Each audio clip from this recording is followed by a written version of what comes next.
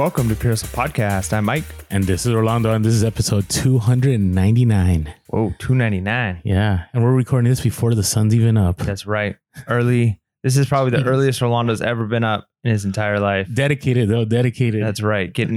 We do it because we love you guys, and we're trying to make sure that we get this content out. And it's a Wednesday morning. We're like, we got to get our Wednesday episode up. I know. So we're going to be recording early, and so if we're a little off our game, forgive us, give us a little bit of grace here. But yeah, today's an update episode. We love our update episodes. This is where we get a chance to talk about the things that's going on in our life with reselling, some crazy reselling stories, reselling news, and then give you some hot bolos. So make sure to stick around to the end so that you get all of the juicy things that you should be buying and selling and flipping in order to make that cash. Juicy is that's an interesting way to phrase it. I gotta say, right. This early, maybe because it's early. So, all right. So, hey, I'll start off with, this has been, and before I say this, I always hate it when people do that when they're about to say something. They're like, but wait, yeah, it's the worst. But I have to do this because I'm one of those resellers. I'm just like a lot of you where I hate it when, I'm talking about sales are down or somebody else says sales are down and somebody goes, well, I'm having a great month. It's like, well, la-di-da, like, kind of like I'm happy for you, but it's kind of one of those like something bad happens to you and then somebody goes in, hey, by the way, though, I just won the lottery. It's like, okay, I understand. So you're jealous. Yeah, maybe that's the phrase you want to celebrate when other people are celebrating. I understand there's a time and place, but there's also a time for empathy to be like, yeah, things are kind of rough. Things have been good for me, but yeah, I get it. Things are kind of rough. And right now, everything I'm seeing on YouTube and on social media is that sales are down, right? People are saying, hey, they're down 10%, 20%. For people are saying 30%. A lot of people are uber concerned. So I understand that. And that's where I was late May, early June. Remember I had talked about, I don't know if I can go on another 6-12 months like this. Maybe it's time to roll out. You were in panic stage. And people kind of called you out for the fact that you're like, there's no summer slowdown. Man, things are really slow. I know. And so, if you've been catching our last few episodes, I told Mike, I'm going to work hard. I'm going to make this happen. I don't care. My only options are to make it or to make it. And I've had the best month since the summer of COVID. Nice. And now we're going to get, shadow banned on our YouTube because I brought in the word, but it's all right. But it's been insane. And when I say that is, if you guys remember, there was that time right after the first stimulus check and the second stimulus check where sales were insane. I mean, they were better than even Q4 sales. And that's what this month has been. Now, there's a lot of things that played into that. First of all is I started listing like I've never have before, in the sense that I had a goal of about, for myself, 25 is a lot. And generally I'm about a 10 to 15 kind of guy. And not only 25, but 25 quality items. So I wasn't just, listing, a bunch of smalls just to try to trigger the algorithm. And so I had a lot of sourcing opportunities that kind of fell into place. Now, I always say there's no such thing as luck. And I do believe there's no such thing as luck. I think when you have consistent drive to do something, that eventually opportunities will fall into place. And so I had a few sourcing opportunities that just ended up turning out really well. I had talked about all the hunting gear that I picked up for about $75. And so that ended up bringing about 200 pieces. Right. And then I had another opportunity where I picked up a bunch of rain spooner, and I have another opportunity. I'll talk about this later on, where I just had a bunch of vintage stuff that I was able to pick up. So I constantly had the opportunity to source. And so that allowed me to keep listing. On top of that, I wasn't stingy as far as taking offers. Now, there were times, I got to tell you, I don't know if it's people that, don't like us that listen to the podcast. I don't know who it is, but we always get those crazy. Like the other day, I got an item that's going to cost about $40 to ship. And they said, would you do 35 free shipping? I'm like, come on now. Like, no, I'm not doing that. And I just messaged back, said, LOL, I have to make some profit. So here's what I can land at. You said LOL on eBay? I did. Because I was trying to be, instead of taking it personal and be mad about it, I kind of laughed about it and just said, LOL, I have to. I don't know if somebody's going to take that as like a as like hey, they're being funny with this. I think if I ask somebody and they laughed, like imagine if you're at a garage sale and you're like, would you do 15 for this? And they just start laughing in your face. You'd be like, well, like, this person really? deserved it because they knew that they were trying to get something for more than free because it was going to cost me a negative like $10 to sell it. So, that's why. I'm not saying they didn't deserve it. I'm just saying like, customer service wise, that might have been a little bit iffy. Yeah, but the person, because who knows? What if they buy your cheapest item in your store and then give you a negative feedback just because? Don't give people ideas. I'm just saying. So the other thing is what I'm noticing, and Auction Professor, I think he had a video a few weeks back. If you haven't checked it out, you should check him out. He's super knowledgeable.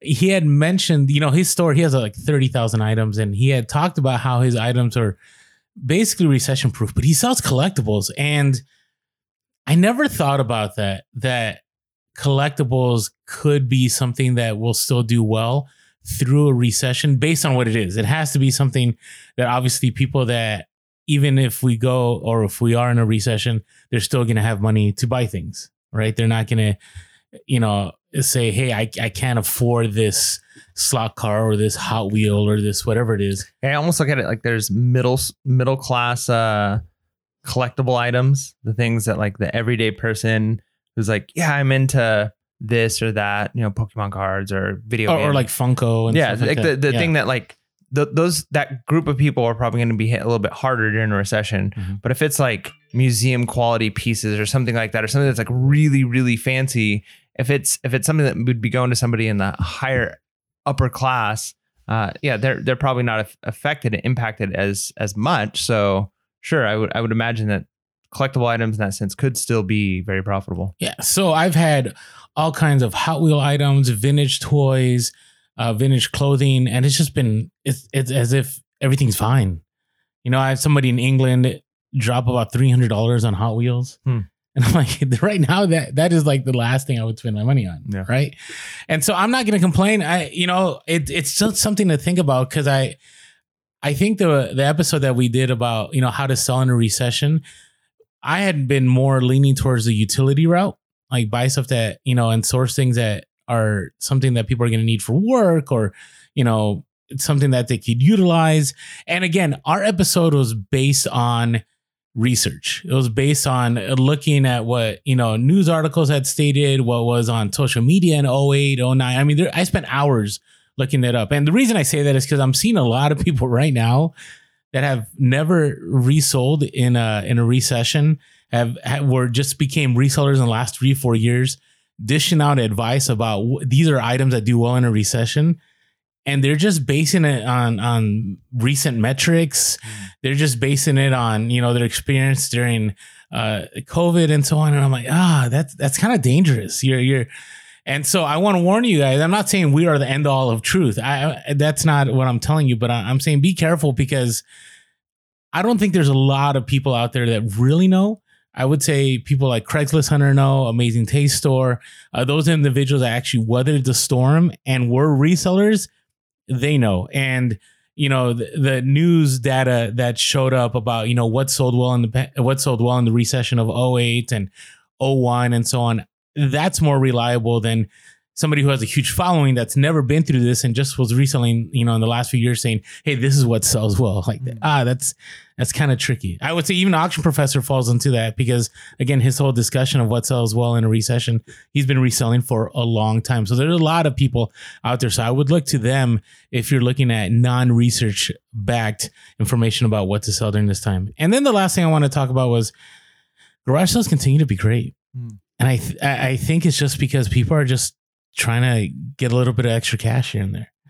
They're not struggling because, these people that are selling their really nice collectibles for cheap, like they obviously have some kind of money to buy those collectibles, but they're willing to let it go. Right. They're okay with it. And so, yeah, I go to garage sales, I'll spend, $70-$80 and turn that into $500 to $600, sometimes $1,000, all depending on what it is. And so it's been interesting. And so every Saturday, even this 4th of July weekend, I'm just going to go out there because I do think these opportunities. I don't know how long they're going to be there. And I don't want to get into a place where I have to find other avenues to source because people just eventually don't have stuff to put out there anymore. So that's kind of where I'm at. How about you? How are things? Pretty good. So just got back from my Arizona vacation, which was super nice. I went to Arizona.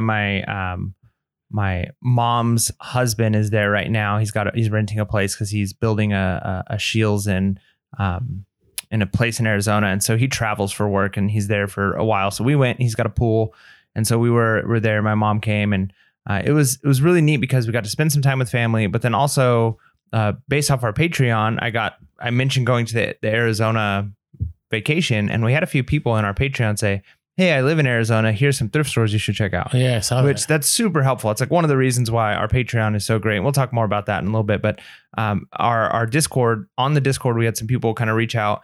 And so I wasn't in an area to hit up like the really good ones, but I was able to get some clues on where I should be looking, some good thrift stores. And I tell you, I guess I've gotten so used to going to kind of the big chain thrift stores, like the store that should not be named, Goodwill, Salvation Army, those kinds of places. And there are a couple of hole in the wall thrift stores around where we live, but they're not great at all. They're not great here. But when you go to other places, a lot of times it's the smaller thrift stores that you just notice that they sell different kinds of things. Now it's still a thrift store, so you get that smell when you go in, and then there's the used clothes racks, and then there's the books and that kind of stuff. But then you walk by the counters and there's different pocket knives and Zippo lighters and other things like that. And you're like, oh yeah, I don't see this stuff at Goodwill's. And so it gives you like a new like perspective. Oh, I need to check this stuff out. Or man, this is such a cool niche that I haven't been able to really examine more because of the thrift stores I've been going to. So it was really neat to kind of see some different things. And then also, because I was there with my wife, my mom was watching our two kids. She has a different eye than I do too when we're sourcing. So I'm looking at my normal stuff, and we've done really well with the craft things. Like what are the needlework? What do we call those things? The cello, needlepoint. Yeah, there's stitch work. Yeah, those things. We've sold those things before, and they've done really well. We've talked about them on the podcast before. Cross stitch. That's what it is. So she spent a little bit of time though in that section, and man, we scored pretty good. We picked up quite a few things, and it was really interesting just to see that, man, this is a whole niche that we haven't really spent a lot of time in. A little bit dabbled here and there, but like anything, like it's easy to walk past those parts of their stores because you're like, oh, there's yarn and some needles and random paints and patterns for sewing, and unless you know what you're looking for, it's kind of like, I'm not going to dig through a bunch of yarn to find something that's worth money. But you spend a little bit of time there, kind of like I talked about a couple episodes ago about spending some time in the glassware section, and you can find some decent profit. And it's like, wow, this is an area we should spend a little bit more time. So it was really neat to be in a different kind of thrift store, see things we haven't seen in a long time, and be able to pick up stuff. You know, it's like our thrift stores, they're just hit so hard by resellers. Oh, we're swamped. Yeah, it's brutal.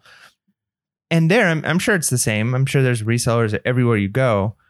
However, it's like a different market, and so people are looking for different stuff. If you're in a smaller town, you're going to a smaller thrift store, it's probably not hit as hard, or there's maybe a few resellers going there, and they're going after their niche, and so things that you are looking for, other things might be completely untouched. And so we were able to score on some shoes. We were able to score on some craft stuff. We were able to score on some books, and it was just like, man, we wouldn't have done this well in any of the thrift stores in San Diego. And it was just kind of cool to see that.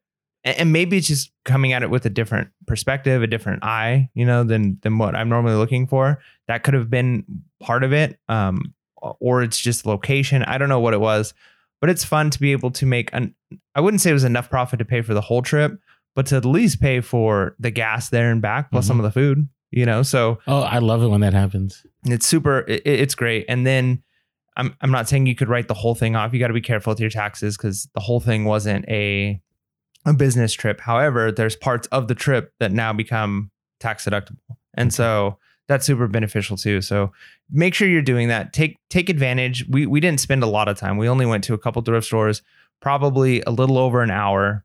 So if you're on vacation, what's an hour? You spend an hour waiting in line for a ride if you're at an amusement park. So what's an hour of your vacation? Say, hey, let's stop at a couple thrift stores, make a couple rounds, and maybe make enough money to pay for a good portion of this trip. So it was awesome. I was excited to do it. And it's always good when I get a chance to do it with my wife. We've gone a few times as a family, but it's different when you go with multiple kids. Yeah. And you're trying to source with kids. But this time it was like we could actually both of us source together. And that's what's fun too, is then I come around a corner and I'm like, look what I found. And she's like, look what I found. And we get to compare notes. And so it was a lot of fun. And I enjoyed it. So if you're traveling, make sure you're hitting up different thrift stores. And one of the things I'll mention too, I'll throw the plug in right now for our Patreon and our Discord.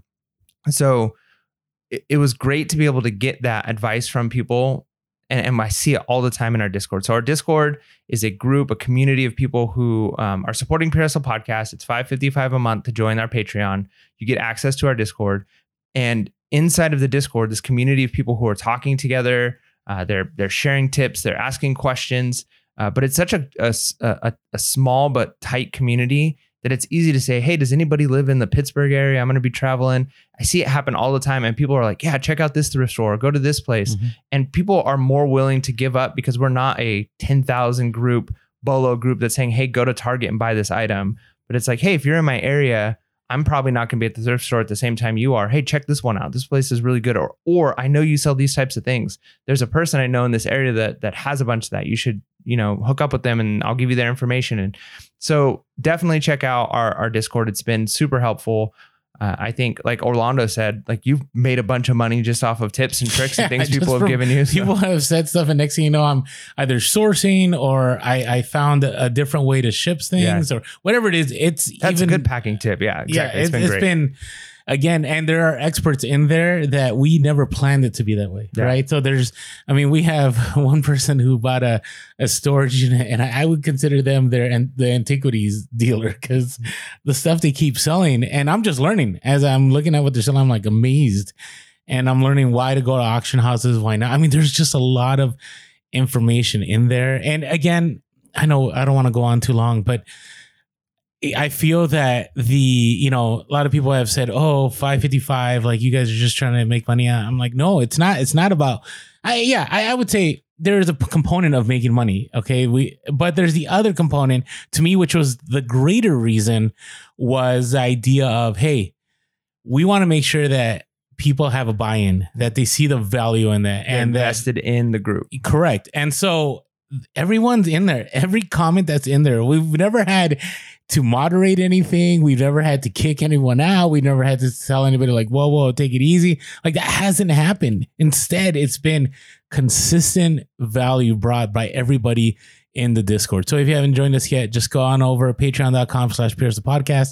Link is below. Just 18 cents a day, and you will easily make that money back, whether it be through reselling or just in knowledge. Yep. So or community, having some people. Oh yeah, the community too. I mean, that's the other thing is, reselling is a solitary process, and there's plenty of people out there that if we're all, together in the Discord, then no one's solitary. That's right. So, all right. Well, hey, I'm glad. I hope, I'm going to talk about this later, but I'm going on a trip too. And I haven't had the experience you've had. So I'm hoping that'll be the case. Yeah. So we'll see what happens. All right. You got any random stories? A couple of ones. One thing that this hasn't happened to me before. And so maybe this is something that most resellers are used to. Maybe I've gotten a couple, but never almost tricked before. So I was sitting on the porch the other day with my wife, and I get an eBay notification, and it's an offer. And I'm like, oh, sweet. And I look at it, and it was something that was on it was up for like $20, and the offer was for like 17. And I was like, oh, that's like a decent, I'll take that, whatever. So I almost hit the review offer, and I was about ready to hit accept. And then I'm looking at the item, and I'm like, I don't remember sourcing that. What is that? Oh, wait a minute. This is a seller sending me an offer. Oh, so I've had that happen too. I've almost accepted an offer that I thought that I was the seller, but it turns out that it was the seller sending me an offer. So I actually received an offer, and it was just kind of funny to think that I got excited for a moment. So be careful when you get an offer, because you might not be the one selling the item. You might be the one buying the item, and then you'd have to do that awkward thing of, hey, can you cancel this? I didn't mean to buy it. And then you're that customer, and they're like, oh, you didn't mean to buy it, huh? You accidentally hit the button. So yeah, so that was one. And then the other one is, as a reseller, obviously you are probably, I'm probably speaking to at least 90% of our listeners when I say, as a reseller, you're also probably somewhat frugal in your life. That reselling has changed the way you buy things, the way I would think so. the way you spend money, all of those things, because you have a different outlook on economics, you have a different outlook on money, and so that's how I am. And I needed to get new speakers in my car because my car speakers were like going out, and it's a, you know, I think that my car's 23 years old now at this point, so it's an old car. And I was like, all right, I could take this in and pay someone a bunch of money to do it, or I could do it myself. I'm going to buy some speakers off of Amazon for $50 and I'm doing this job myself.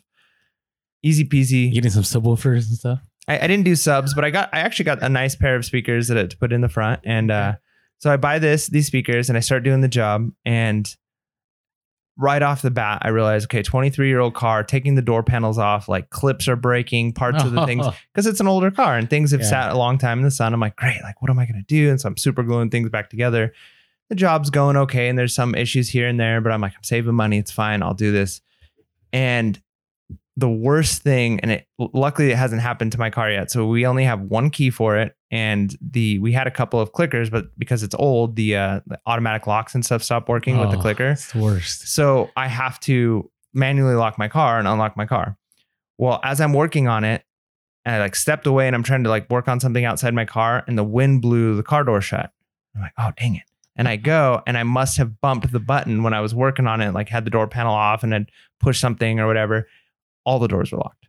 Oh, beautiful. My car was locked. And we spent a whole bunch of time trying to, like, you know, get a Could you still do the gym coat in hanger it. We thing? tried a coat hanger. We were using a screwdriver to try and pull the door panel out enough to get the coat hanger down, and we got it into the door, but we couldn't hit the button. It was brutal. And so we were spending forever trying to get this, and eventually it was like, we're gonna have to break a window. Now, people could say I could have called a locksmith, but here's the thing. I live out in the boonies. It would have costed probably $100 or $150 just to get a locksmith out there, plus whatever their charge was to do the work. And there's no guarantee that a locksmith isn't going to mess your car up. Like sometimes they break windows, not because they're trying to, but they put the thing in and it happens. You have to sign a thing. It's like, all right, we're going to break a window. So I look on eBay. What's the cheapest window that this car has? And you're going to install the window too? Yep. So it was one of the little fly quarter panel windows on the side. Okay. And I found one on eBay for $50 with the same tint that my car already has. And I was like, oh, this is perfect. And so I watched a YouTube video. It was like a 15-minute video of how to install it. I'm like, okay, I can install this. You definitely are a DIY. Yeah. Well, DIY, whatever, you do it yourself. You got to save money when you can. Plus, I had to go to work the next day. So I had to get into my car. So I took a hammer, and it took quite a few swings because it's that little panel. And so I had to shatter that window, drive for a couple days while I waited for eBay to send me, the person I bought it from, to send me the window. But it was crazy because I bought this window and it came within like a few days. I paid $50 for it. And it was a used window. It was original. It says Toyota on it. It's like an actual, like somebody picked up from a car. How did they pack it? I'm interested. They did a really good job. Did you float the box? Oh yeah. It was really good. Okay. But it was amazing because I look at this person's store and they're just selling so many car parts. And when we went to eBay Open, some of the biggest sellers were the guys in line. Sellers. Oh yeah. Multimillionaires. Yeah. And that's what they do, right? Like they basically just flip car parts. And it was just really cool because the fact that I could go to eBay as a buyer and buy something that's going to save me a bunch of money. And, so if you're not, anytime you've got to repair something, check eBay. Whether you got to fix something on a washing machine, fix something on a car, fix something, check eBay, because a lot of times you're going to be able to get the part super cheap. But then it's also a reminder as a seller, hey, just because something seems broken and messed up, there are people looking for a specific part inside of that thing that's broken. So don't be afraid to, if you're a little bit mechanically inclined, to open it up, take parts out and say, here's the something another motor, and here's the this, and here's the lever. Because I also bought a couple of like pieces of the trimming inside of the car that I had to break when I was prying off. And it was all available on eBay, like my exact model, my year. I have the limited edition Toyota 4Runner. And so like the coloring on the paneling is a little bit different, and they had it, and the prices are reasonable. So it's just cool that I could make money on eBay, and then I can also use eBay to save me a bunch of money. So if you have to break a window, installing it's not that hard. You could probably figure it out, but eBay is the place to go to get those parts. You're a brave man. I would have just called AAA, or I would have. Yeah, there's no. Oh my goodness. Yeah, door panels. I'll never forget. I was at a repair. I was getting something repaired. Oh, they're putting. What were they putting? They're putting. I don't think it was tint on my window, but they're. Oh, I remember now. They weren't even doing that. They were putting leather on one of my consoles. I was getting the leather redone, and they were putting leather on the sidearm of the door. And they did something where they messed with the lock and they shut the door and you couldn't open the door. And literally I was hanging out with this guy for 8 hours, going like different, like, you know, he had connections. So we'd go to junkyards and like, hey, you got any ideas on this door and so on? And it's just, yeah, I see that. And I'm like, nah, I couldn't do that. Yeah. That was not so bad. It was so bad. All right. Well, I have a couple things. First of all, now, you know, I've been selling a lot of collectibles. And I'm getting a lot of messages about, do you want to trade? It's like Craigslist. Remember when the funniest one in Craigslist is the one like, hey, I do tattoos. You know, have you gotten that message ever on Craigslist? Oh, yeah. Like, I'll give you a tattoo if we can make a deal. You know, it's like, what? No. Yeah, that's total barter system right there. Yeah, but a tattoo? Like, I mean, no offense to anybody who has tattoos. I just myself, that's just not something I aim for. Like, it's not something I'm like, oh yeah, I'm gonna go get a tattoo. What a deal. And so I've been getting, you know, somebody's like, hey, I want this Hot Wheels red line and this one. And I have 3 of these over here that I could trade you for that one. Or I've had cards too, where people are like, hey, I saw, you know, you have some Pokemon items here. Would you be willing to trade for this? I'm like, what? See, that's because you're getting into a hobby. And when you're in a hobby like that, that is very common amongst people. So if you were to go into like a Facebook group for that hobby, okay. Trades are really big because, you know, I've got this. Anybody looking for this? Okay, I'll trade you this. And so that's that's what makes, think about something like Pokemon. It is a trading card game. No, I know. I mean, when I was younger, I would trade baseball cards. I understand that. It's just, I've never been hit as much as in the last month about, hey, would you be willing to trade it? And I feel bad because you might actually be able to make some money on those trades though. Yeah, but see, I'm not knowledgeable enough. I'm not there. But if they're like, hey, I'll trade you these 3 things. If those 3 things resale value is higher than what you're selling, it might be worth the trade. I don't know. Maybe. And then the other one was, I had somebody, I think they figured out, I know eBay's probably listening and I just doomed this. But, you know, if you try to make a deal outside of eBay on the messaging app, you'll get suspended. Right. So whenever I get somebody that says, hey, call me or text me, I just ignore it like the plague. I will not respond. I don't want the algorithm thinking I'm trying to do anything. And somebody sent me a picture of their phone number and said, hey, love your items. I'm super interested. And then sent me a picture of their phone number. I'm like, oh no. Like that's now, maybe the algorithm picking that up, but I left it alone. I didn't mess with it. I feel like Big Brother's watching whenever I get those messages. But if you're new to eBay, please understand that you can have communication after the transaction. So let's say I sold something and then they're like, hey, even if they say, hey, can we do a local pickup instead of you shipping it? That's fine. Or if like, hey, do you have any other items and you share with them what you have? That's fine. But if you do that pre-transaction instead of post-transaction, chances are the algorithm will catch you and you'll end up suspended. So be careful with that.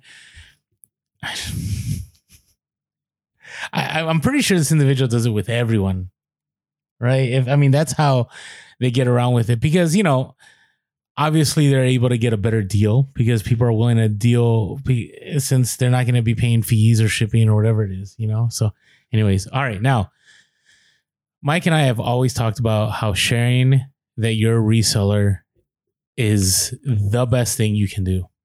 It's very rare that it works against you. And so Mike and I also teach, and I don't go out and publicize, you know, when I'm teaching like, hey, I'm also Pure Hustle Podcast or I sell on eBay. Like I don't do any of that.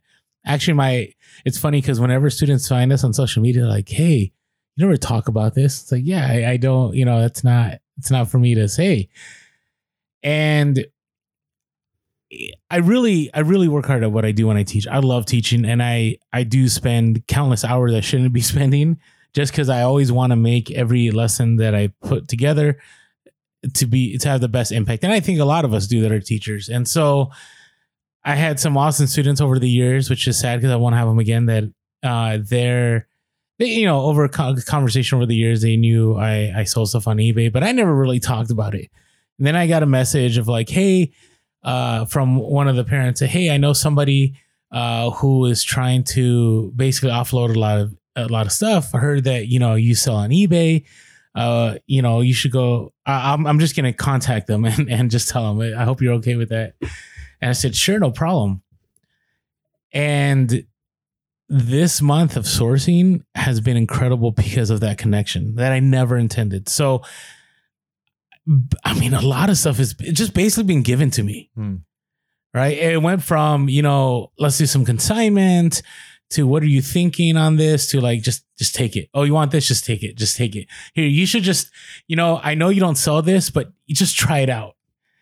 And it's been, wow. Then I'm so grateful. I feel guilt.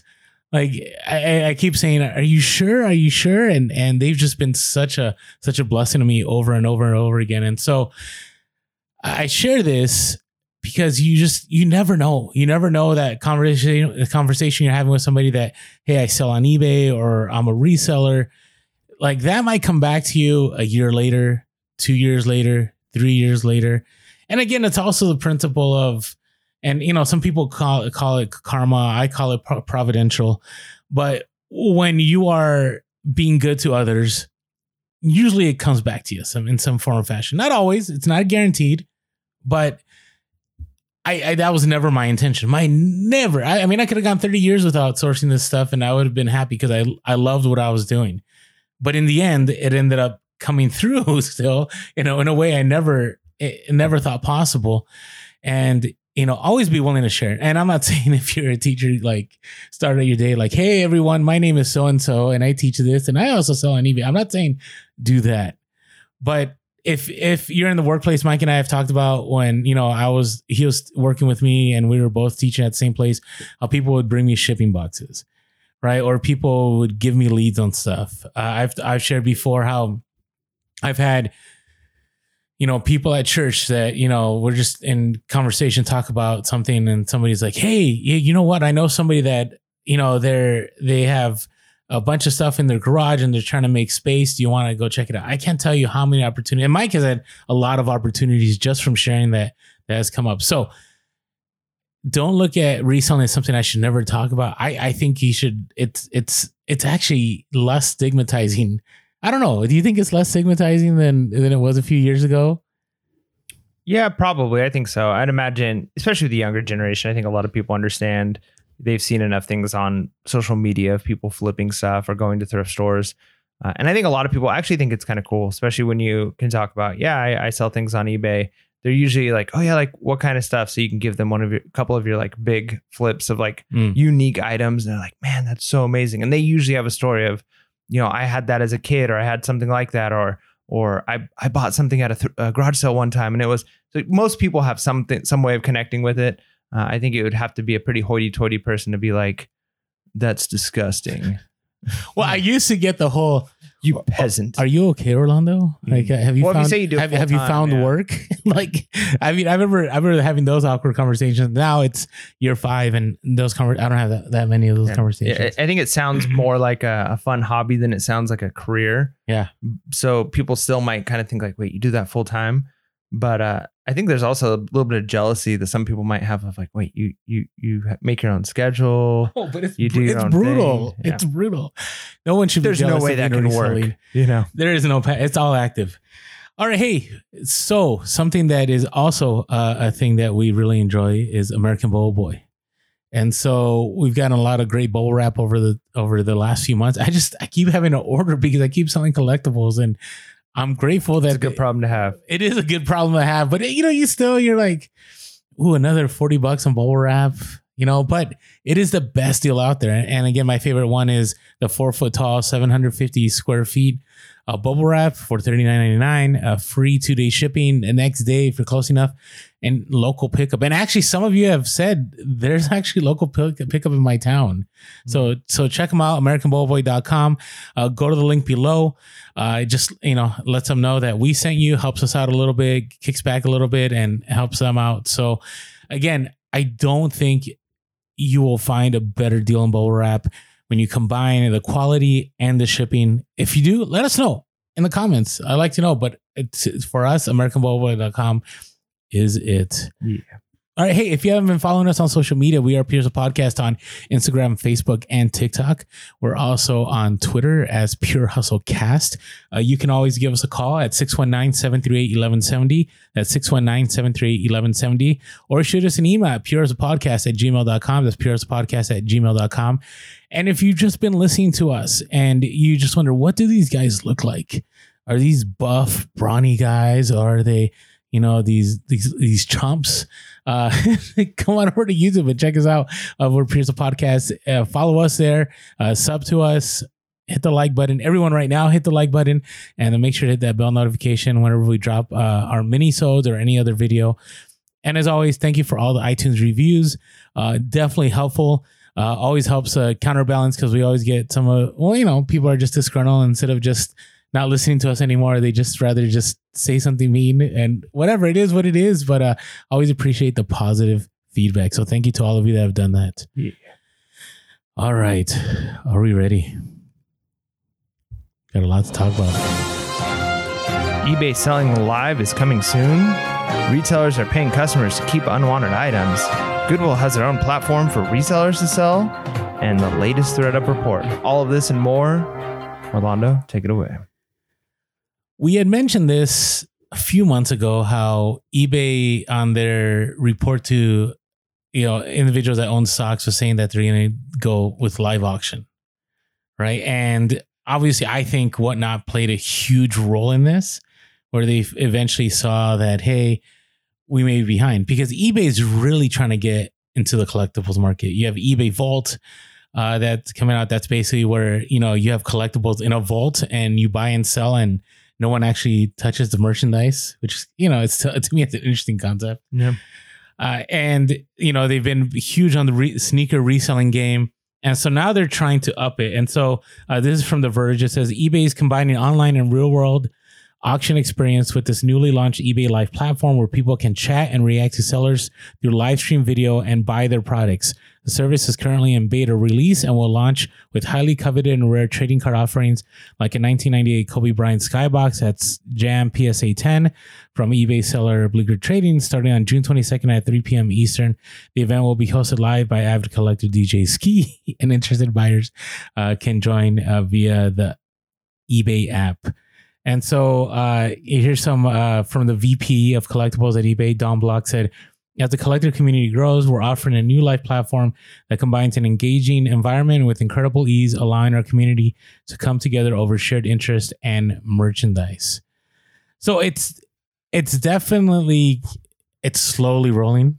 It's funny because the moment I brought this up on social media, people were like, yep, we'll probably see this happen in 3 years.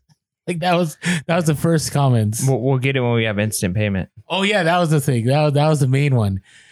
And I'm excited. I do think, I had titled it on social like the Whatnot Killer. And I think it all depends on how long eBay takes to roll it out.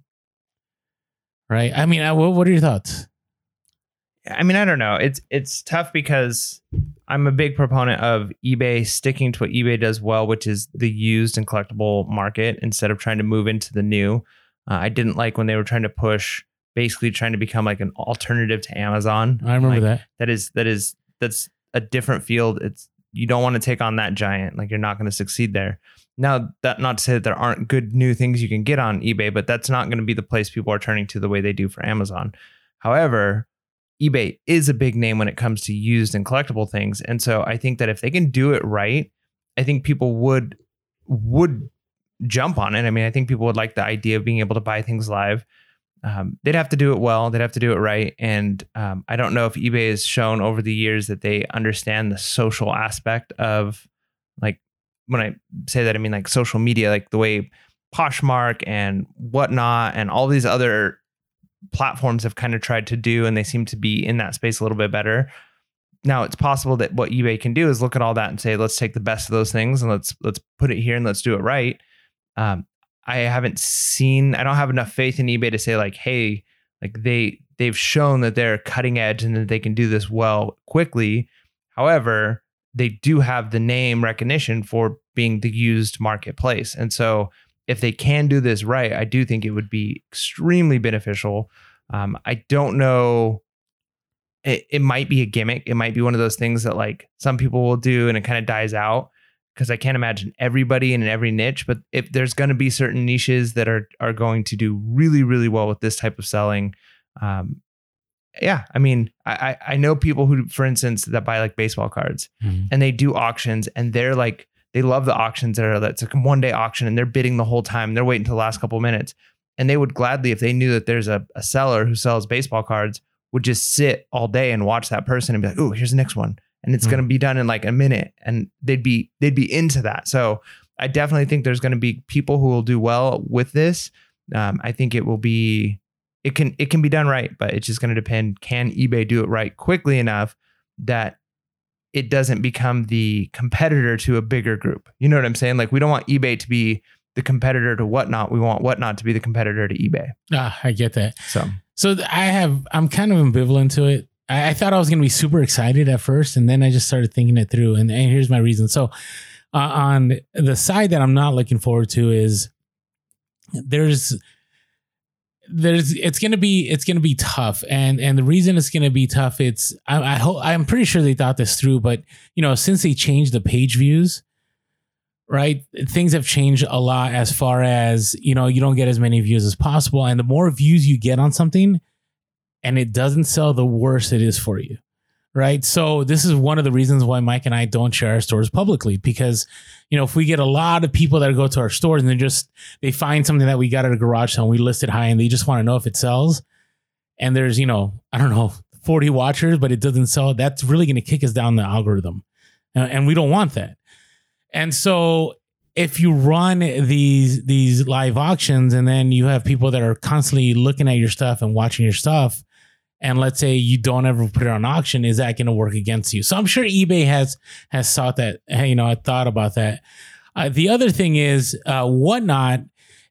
The reason Whatnot is successful, and we have a mini-sode dropping on Monday about how to be successful on Whatnot, is Whatnot very much depends, and eBay knows this. This is why they're doing their first beta one with, popularity. They're not just saying, hey, Joe Schmo here that has 10,000 sales is doing a live auction. You don't know who they are, but you should be there, right? They're putting out names and they're name dropping.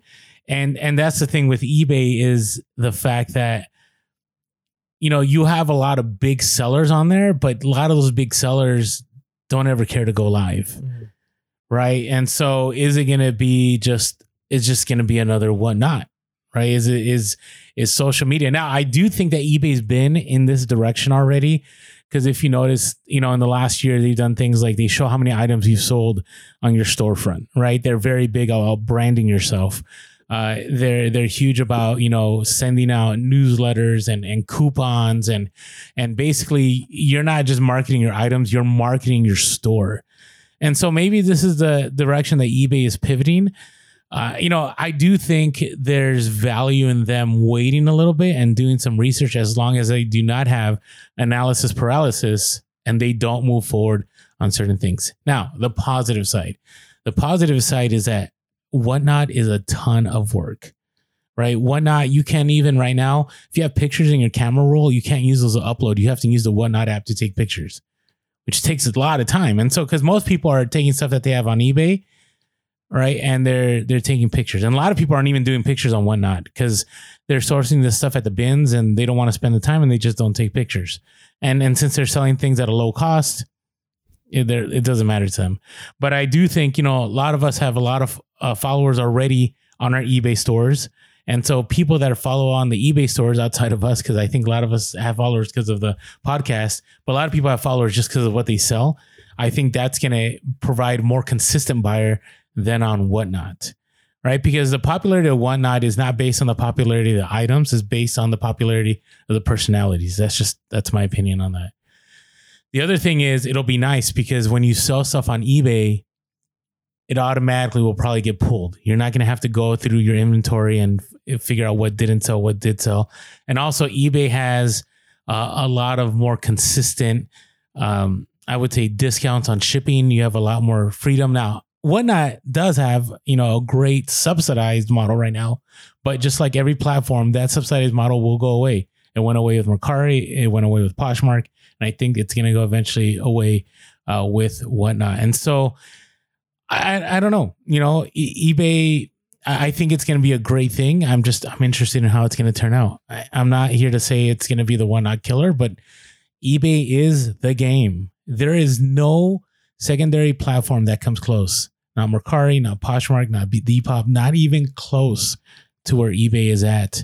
And so, and eBay is actually, I see them gaining traction on TikTok all the time. There's, most of the TikTok stuff I see, and obviously the algorithm feeds me. Yeah. I know the algorithm feeds me, but I do have another non-reselling account where I purposely do that because I don't want to see reselling stuff. I want to, whether it be about politics or it be pop culture. And then I keep getting like eBay stuff here and there, not as much as Whatnot. Whatnot, their advertising is insane. They're all over YouTube. They're all over TikTok. But it'll be interesting. We'll see what happens. Now, this other news story here is interesting. And we already do some of this on eBay and Amazon where retailers are like, if you got to return it, just keep it. We'll just refund you. Now, do you think this is going to eventually move on over to reselling, right? Because whatever happens in retail, whether it be free returns, free 30-day returns, fast shipping, all that stuff eventually ends up in the reselling market. It could. I don't think it will in the same sense because, for instance, everybody who's buying an item off of Amazon or retailer, they're for the most part expecting free or very cheap shipping and fast shipping. Everybody's buying. Now, of those people doing returns, there's going to be, or of the people who bought things, only a handful of those are going to be returned items. So maybe out of every 100 items, people buy 10% of those are returned. So far fewer people are experiencing returns. Those people doing returns, they want free or easy returns. So that made it into the selling. Now, of those, let's say 10% of the sales that are returns, maybe another 10%, it's cheaper for the store to just say keep it than for us to deal with the process. It's a margin thing, right? Yeah. So it's only, so for them, if it's like, hey, if we have to pay the shipping back plus the amount of time we're going to have to process it, and then we're only going to be able to sell it again if it's perfectly brand new, and even then maybe not, and it's going to end up being used, we're going to trash it, maybe it is cheaper for us just to have them keep it. But that's not going to be every item. That's going to be maybe 10% of the items that are being returned. So I see it getting a smaller and smaller percentage of people who are saying, hey, every time I buy something on Amazon, they're letting me keep it if I ask for a return. And they can only do that a couple of times before Amazon's like, I'm sorry, you're using this on your account, or Target or whatever it is. And so I don't think it's going to become so norm, because that's happened to me on Amazon. I bought something and it's gotten shipped to me. They shipped me the wrong thing. And I'm like, hey, you shipped me the wrong thing. This is not what I ordered. And they're like, that's fine. We'll send you the right thing. Just keep what you have.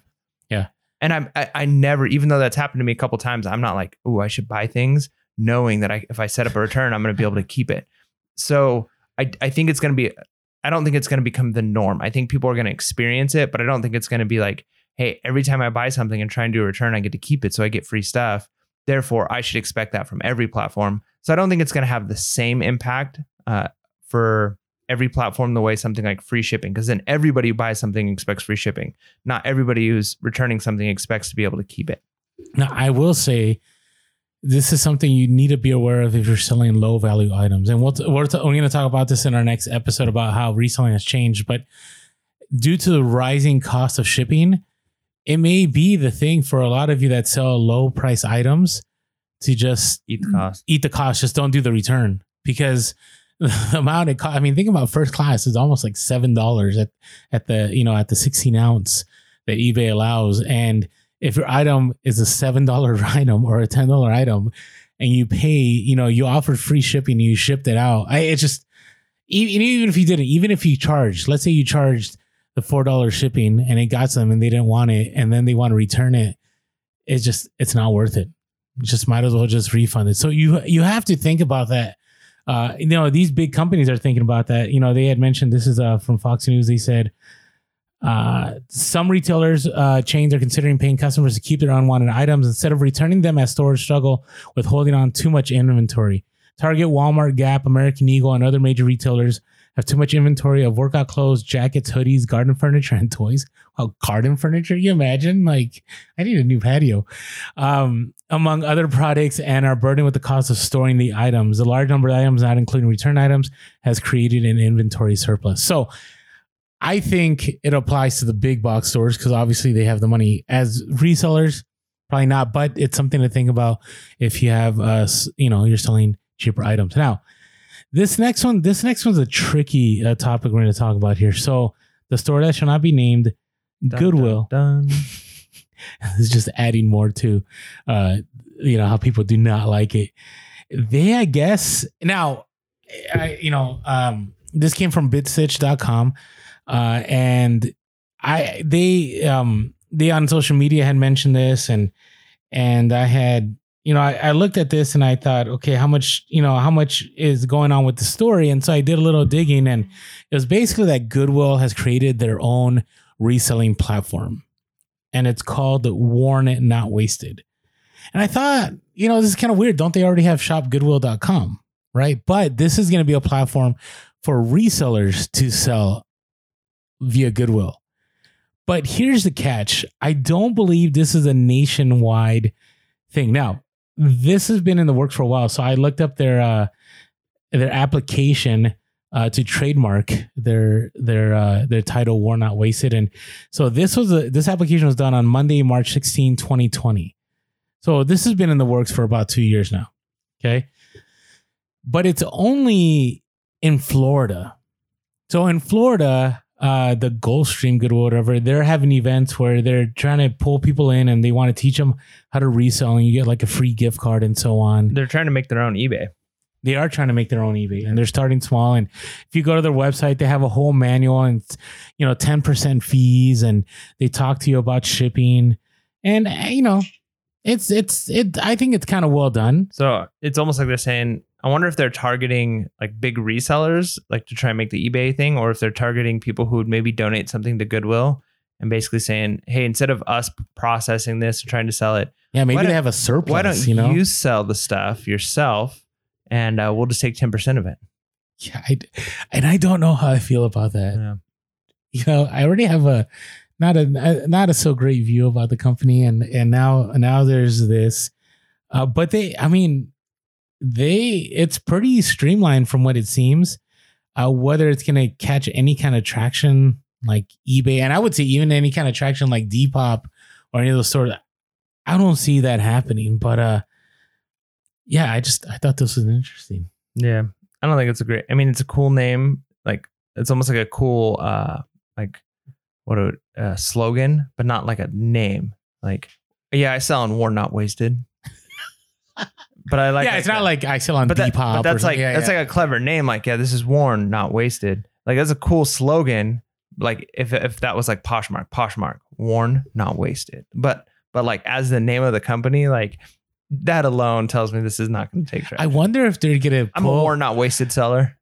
I wonder if they're gonna pull like an Amazon, where the biggest issue then right now, Amazon's legal trouble of this is that Amazon takes the data from people that sell on Amazon, and then they use it to their advantage to source those items, right? And to undercut the people that are selling. Yeah. And could this be a vehicle? Right? They start to know which brands they have now. They know their best sellers, and then they shipping, training all their that employees data. in the back. Like, all right, these are now the brands we're looking for. These are what's selling hot on Worn Not Wasted. So don't fall for it. Don't fall for it. Don't go, oh, it's more eyes. It's another platform. Like I could see that. Now, granted, this is small. I don't think this is nationwide. I don't think it's that big. I mean, obviously they have their own website, but yeah, imagine that's genius. Yeah, but my 11-year-old cousin has their own website. Like that doesn't mean anything. Okay, yeah, but this is a multi-billion-dollar company. I don't know. They make a lot of money. They make a lot of money. So, okay. All right. And the last thing, so this ThredUp report came out a little bit ago. I just want to highlight something. So ThredUp has some great reports on reselling. And so I just wanted to share something. I haven't shared this at all yet, right? I don't think so. It came out in March, but reselling is expected to grow by 127% by 2026. The U.S., the North American market, including Canada, is expected to grow 8 times. Okay, over the next few years. So again, and this is factoring, everything that we're going through, right? Recession, inflation, mild depression, whatever you want to call it. And so there's no stopping the secondary market. And it's interesting, some of the things they mentioned. They said technology and online marketplaces are driving the growth of the U.S. secondhand market. 50% of total secondhand dollars will come from online resale by 2024. Right. So if you think about what we talked about a couple episodes ago about how thrift stores became really popular during the last recession, it may be online platforms that become the popular thing. Right, where people are want to save money on gas. They don't want to deal with the lines or the people, and they just go online to buy things because they get a better deal. And so this is super encouraging. Yeah. Right, this tells me I need to go out there. I need a source. I need to keep listing. They said 70% of consumers say it's easier to shop secondhand than it was 5 years ago, thanks to the emergence of technology and online marketplaces. Here's another interesting set. When it comes to like who's buying and who's not buying, let me get to it real quick. They break it down by generation. So they said 41% of consumers say when they shop for apparel, secondhand is the first place they look. That's awesome. 62% of Gen Z and millennials say they look for an item secondhand before purchasing it new. You're a millennial, right? Yeah. Okay, I'm Gen X. That's how old I am. So I wonder how much. I mean, I'm sure that this is. You're looking at the polling data, like what was their sample size? Well, not just sample size, but I'm thinking like, what were the questions too? Because a lot of times, like if a lot of the questions have to do with like sustainability and things like that, then anybody would maybe say like, okay, are you willing to? Do you typically look for secondhand before you go new? And if you're trying to like please the pollster, I'm pretty sure they had people that knew not to guide the answer. Well, maybe then, okay, so even if the pollster is not trying to guide the answer, but like if the politically correct thing is like, yeah, everything I do is for the environment. I always recycle this and I always do, even if they don't, they're going to maybe want to say they do. Like, of course I look for used before I buy new things.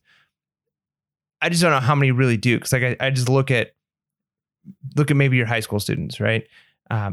And once they get out of high school and they're buying clothes, I still imagine they're going to get mall brand new clothes as much as they can. I don't see them. Really? I know. No way. Like, and now granted, I only teach, like 50, 60 kids. I don't teach like at a school, but no, like it's thrifting. It's interesting. It's like, and it's funny because I've talked with them. I'm like, there's some cool Doc Martens. They're like, oh yeah, I go to this resale shop and they paid like $70 for something they could have, instead of buying something brand new, they bought that vintage pair of Docs. So I don't know. I mean, it'd be interesting. But that's what I see. And now they did include some items based on the current economic climate. Consumers are spending less on apparel as they feel the squeeze of inflation. Top 5 categories of consumers are noticing price increases. I'm just going to, obviously we know groceries, gas and all that, but they said number 5 is apparel. And they said 44% of consumers say they're cutting back spending on apparel more than any other category except restaurants. 34% of Gen Z say they're cutting back spending on apparel more than on any other category. And so then they said, adding to that, 80% of consumers say they're buying the same or more secondhand apparel items versus 49% of consumers who say they're buying the same or more apparel items overall. So there's a whole bunch. You can check out the ThredUp report for 2022. But I do feel like I'm encouraged. I know we've been a lot of doom and gloom about recession, but I think when it comes to reselling, I think there's going to be major opportunity in the next couple of years. And we'll find out. You'll hear us on the podcast and say, I'm glad we called it, wrong, or we were terribly wrong. So.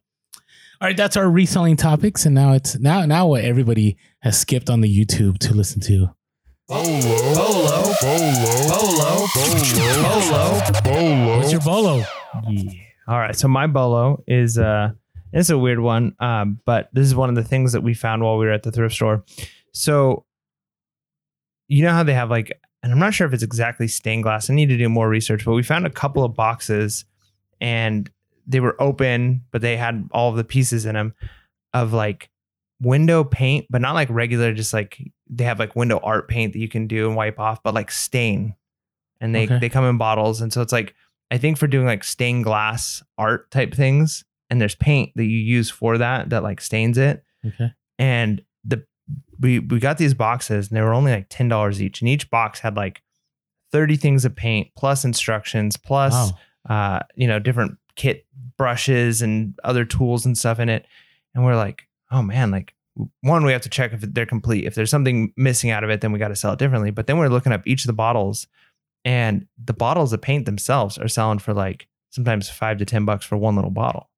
And there's like 20, 30 bottles in each one. I've never heard of this before. So yeah. So anyways, I bring that up because it's one of those things that if you're walking in a thrift store and you go by the craft section, you might not think to look at like paints like that. We've talked about like spray paints and other types of paints, but if you see stained glass paints, especially if it's like the older stuff that people are looking for a specific color.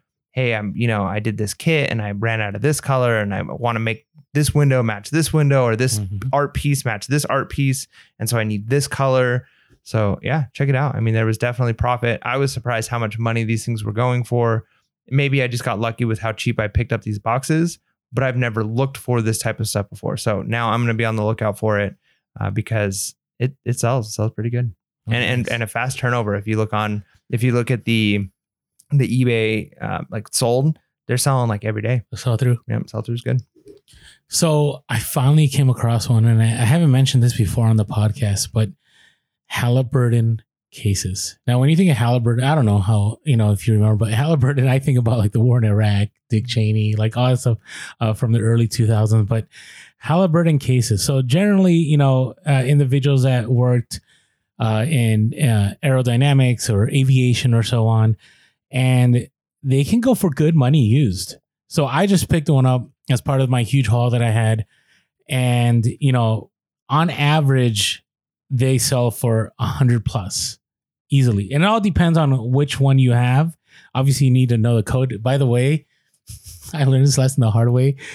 When I got it, I'm looking at it and it was already opened. And then I messed with the combo, and I asked the guy, I'm like, hey, so how do you know what the combo is? And as soon as he gave me the answer, I shut it. He's like, by not changing the numbers. And so I changed it, and I'm like, no. And there's 1,000 combinations, right? From 000 all the way to 999. No. So I did. I kept going up and up and up and up and up. You up. went through all of them? Yeah, and I got to the number, and I got it in 15 minutes. Oh my gosh.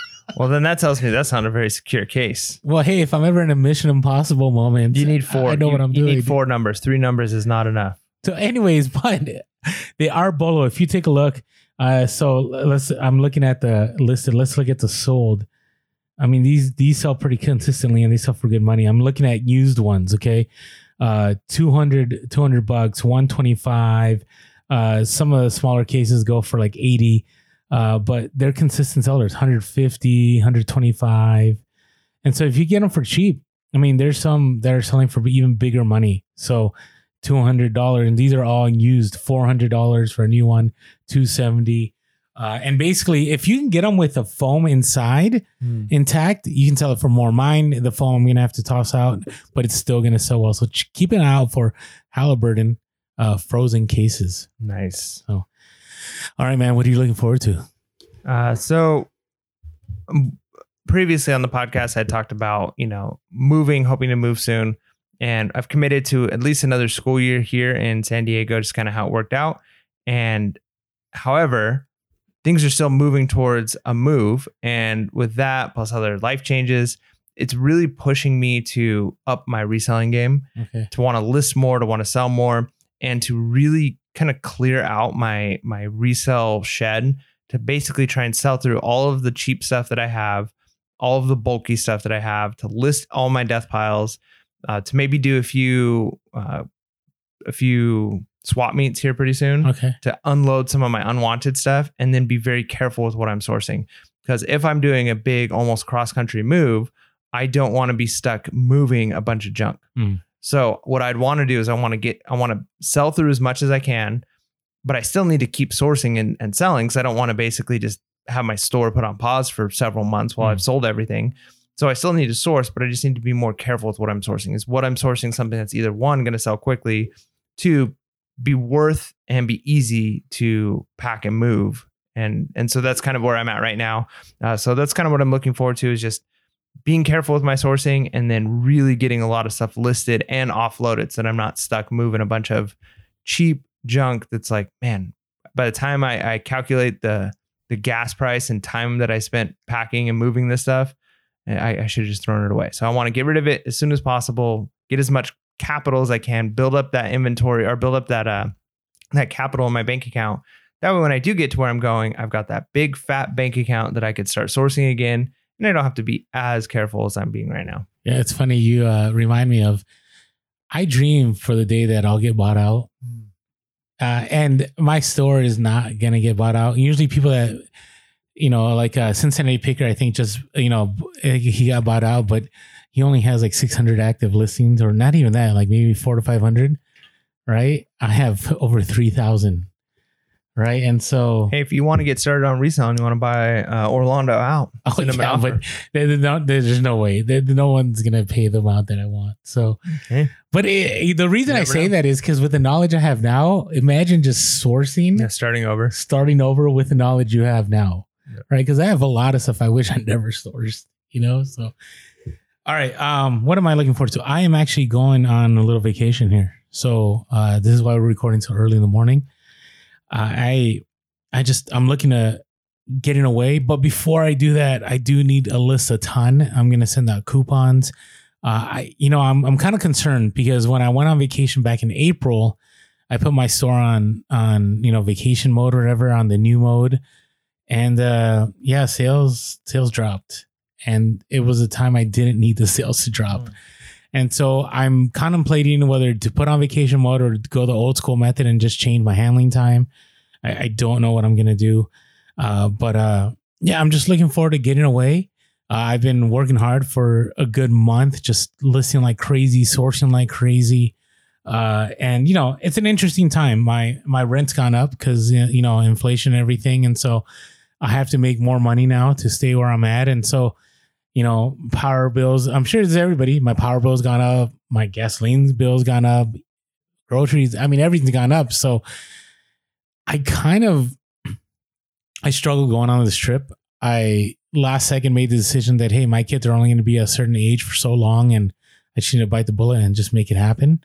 But I'm also going to have to continue making it happen reselling. So there are no options. You got to make it or you got to make it. So we end with that. Thank you for tuning in. Appreciate all of you for catching us at 4 a.m. And with that being said, make sure to be real, be relevant, and be reselling. Peace.